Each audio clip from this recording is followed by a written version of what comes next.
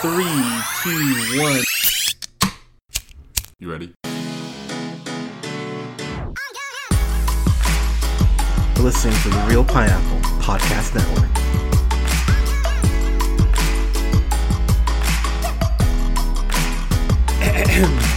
Good evening, everybody. Thank you so much for listening. This is the Real Pineapple. This is your humble host, Hunter, here.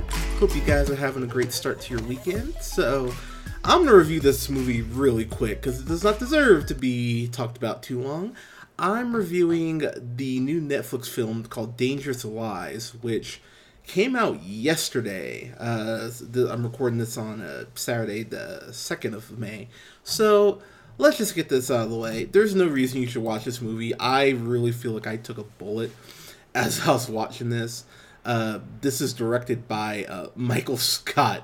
Not that Michael Scott, because if it was that Michael Scott, you know what, to be honest, I would have rather watched the whole movie version of Threat Level Midnight than watch this movie. And I was kind of thinking that the more I got into it, because this movie, it's not even a movie, and I'm going to go over the plot really quickly here. So basically, the girl from Riverdale, Camila Mendez, she plays Katie. She is married to Adam, who's played by Jesse T. Usher. I'll get to him in a second. They're married, and Camila goes ahead and is working as a caregiver to Elliot Gould, for Christ's sake, which, I gotta be honest, that really bummed me out. Elliot Gould, of course, a legend in the industry. You know him, of course, most likely from the show MASH. He was in Ocean's 11 and Ocean's 13. He was in Contagion, which is very apropos for the times we're living in right now, unfortunately. Elliot Gould's a hell of an actor, and he's 80, 81.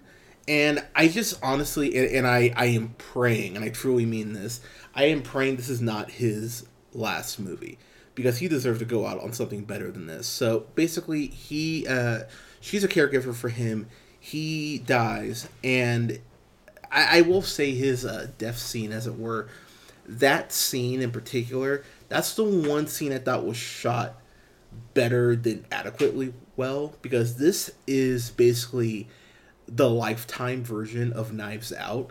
And now do not misunderstand, it's not even close to as good as Knives Out, but it felt like that's what they were kind of going for all these twists and turns, and how did this happen, and how did this occur. And at the end of the day, to paraphrase Linkin Park, it doesn't really matter. It just ends up being a really big piece of crap. I gotta talk about Jesse T. Usher. So, Jesse T. Usher, you know him from a couple things. You could know him more than likely from The Boys. No, not The Boys in as in what Kevin Spacey likes. I'm talking about the show The Boys, which is an amazing show. He played A-Train, basically their version of The Flash, and he's great on there. Now, I understand that The Boys is based off of from what I hear, great graphic novels. This is just, the material's not there. And Jesse T. Usher, he was in the Shaft, quote, reboot, unquote, that came out last year. And I thought he was good in it, but I just love the character. I was about to say, I love Shaft, and I realized how bad that would have sounded, but I love the character of Sean Shaft. There we go.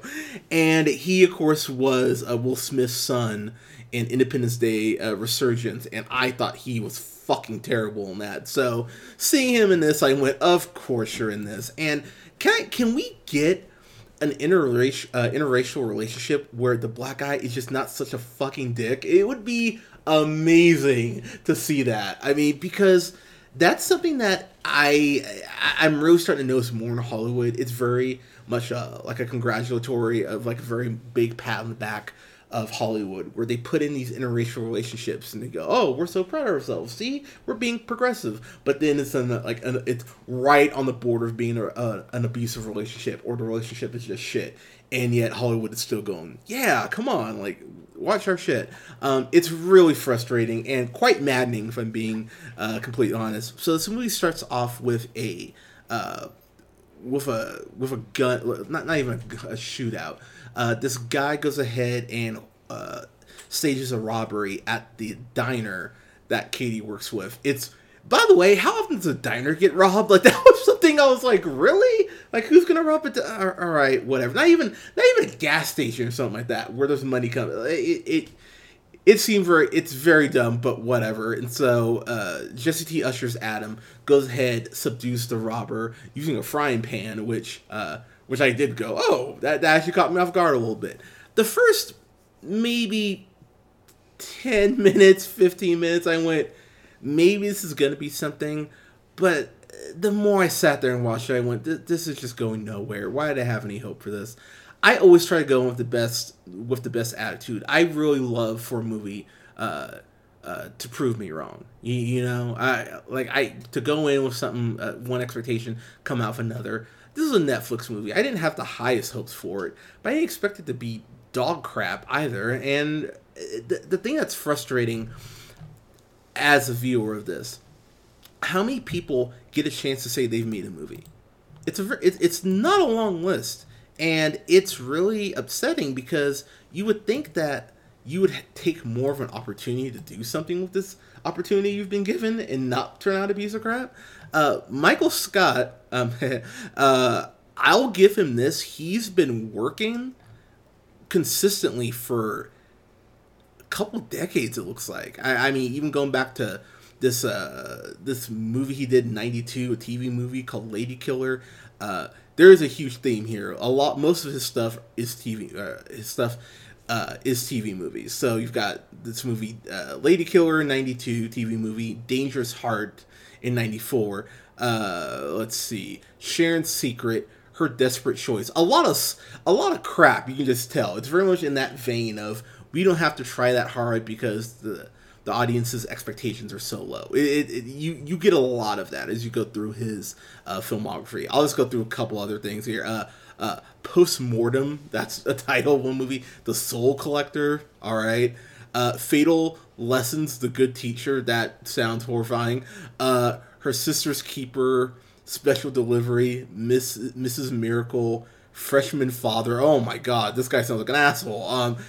Even the R.L. Stine thing he worked on. He worked on R.L. Stine's The Haunting Hour. He wasn't even good enough to work on fucking Goosebumps. That's how much of a goon this guy is. And bottom line, and I won't even, you know what, fuck it, I'll spoil it. We go spoilers here sometimes. So, okay, so the guy dies, Elliot Gould's character, he dies, Leonard, he dies. And so then it's just about Adam and Katie discovering basically the secrets that Leonard had.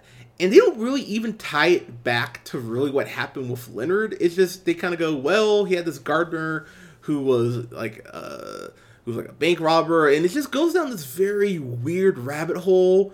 But at the end of the day, when they kind of try to connect everything at the end, I went, no, this isn't how this works. You haven't earned any of this whatsoever.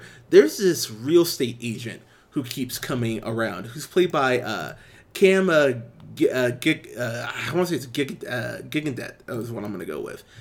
I was sitting there trying to place his name, trying to place his face. I could not remember for the life of me where I had seen him. And he was in that very MMA UFC-inspired movie, Never Back Down. If you've seen that, if you haven't, don't worry about it. He was in Burlesque, that movie that Sharon Christina Aguilera did. The most famous role he probably still has to this day is he's one of the vampires. He's James in Twilight. And I was sitting around and went, that's where I know you from. That makes sense. Apparently he's doing a Tom Clancy movie. So, I mean, hopefully he's good in that. But he was the one person I thought was kind of trying. Yeah, his whole arc, he ends up playing a real estate agent who's not really a real estate agent. I'll let you figure out what his purpose is. And he goes ahead and he has a scene where he's threatening Katie. And I went, you know what? It seems, even though the dialogue is crap, and even though it's schmaltzy as hell, I did appreciate it. Seemed like he was putting a little bit of effort in.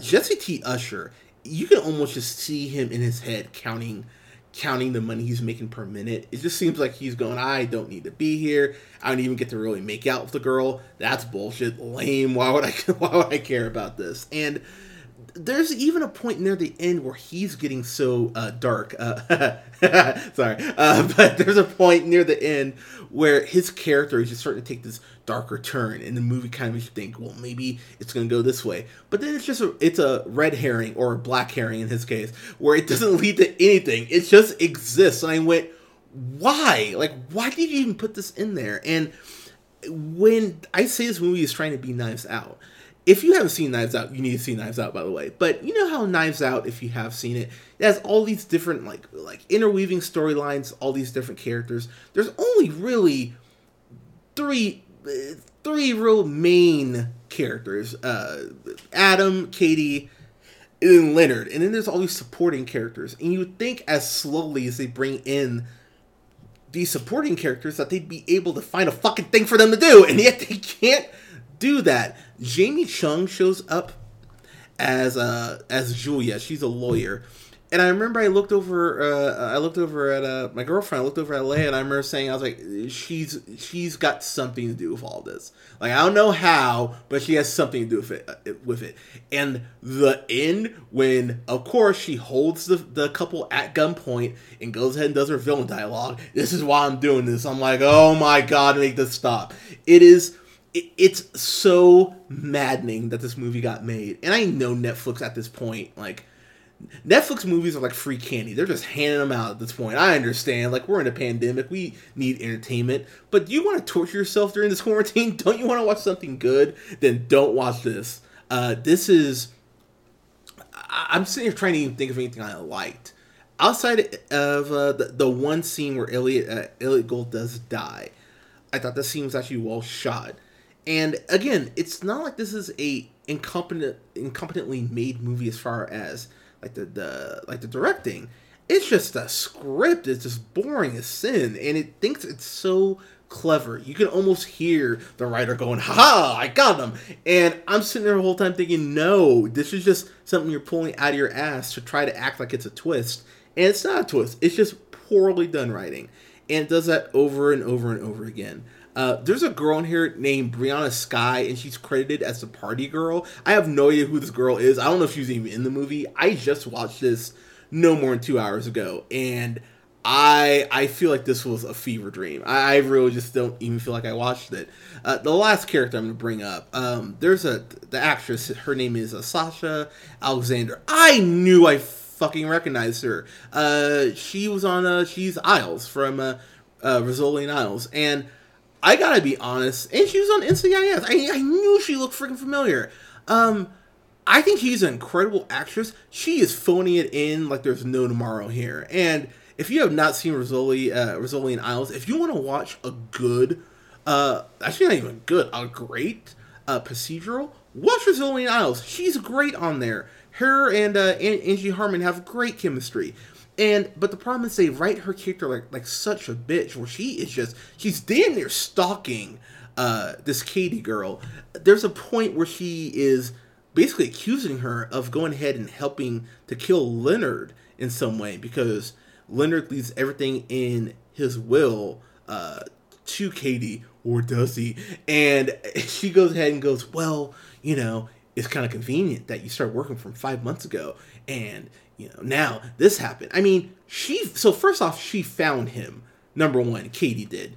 Two, the way that she is really harassing her after she even admits she got the coroner's report saying that he died of natural causes, and she's still on her ass. Like, it's at a point where if I'm Katie, I'd go, you need to leave me alone because I have nothing else to say to you. But this detective will not leave her the fuck alone. Now, granted, does she end up being right at the end? Kinda. But at the same time, again, she's still stalking this woman, number one. Number two, when she goes and interviews Katie's boss and starts asking him very, like, questions you cannot ask, like, oh, well, you know, like, what's, how long, like, does Katie have any sort of, I can't remember what she asked her. She asked him something about Katie's, not her job, like, asking about her family and all this. It's like, that's really, like, okay, girl, like, he's up now, but yeah, I've already spent almost 15 minutes talking about this. I'm done talking about this. This is not a good movie. It's really frustrating because, and if you've listened to the podcast for a certain length of time, you know how I talk about this. People are in film school, working from film school at home right now, but film school nonetheless, and they are trying to get better, to learn to craft scripts, to go ahead and become, a member of Hollywood. Go ahead and get their vision up on the big screen. And you see someone like Michael Scott who's just shitting away these opportunities to turn out something halfway decent, and he can't be bothered to do so. It's really frustrating. Don't watch this. I was gonna say, go fuck yourself sounds too strong, but to be honest, there's nothing about this really I tell someone that's worth your time. So if you watch the trailer, you can pretty much fill in the pieces outside of the insanity. Yeah, this is a go fuck yourself. I can't give it higher than that. This is stupid. Not worth my time. And it's only 90 minutes. It felt like 2 hours. If not 2 hours, 15 minutes. Very easily. Yeah, I thought this was crap, but yeah, don't watch this. So guys, were you dumb enough to watch Dangerous Lies? Let me know your thought in the comments below. Go ahead and like us on Facebook at The Real Pineapple, and you can follow yours truly on the Twitter at JHunterRealPineapple. You can follow Scott on Twitter at Nearman1st, and you can follow Colin on Twitter at The Real, that's REEL O'Neill. Scott's going to be back here in a couple months and join the podcast again. I'm excited to get him back.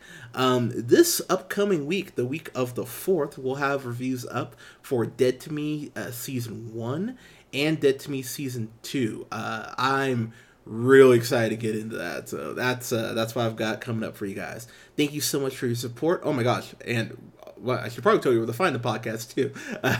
Go ahead and find us on SoundCloud, Spotify, Podbean, Apple Podcasts, Google Podcasts, Stitcher Radio, and iHeartRadio at The Real Pineapple. Guys, thank you so much for your support. Not only will we have reviews up for Dead to Me Season 1 and 2 next week, we'll have a review up for Extraction as well as the first season of #BlackAF, and I have some thoughts on that. Guys, thank you so much for listening. We'll talk to you soon. Stay safe.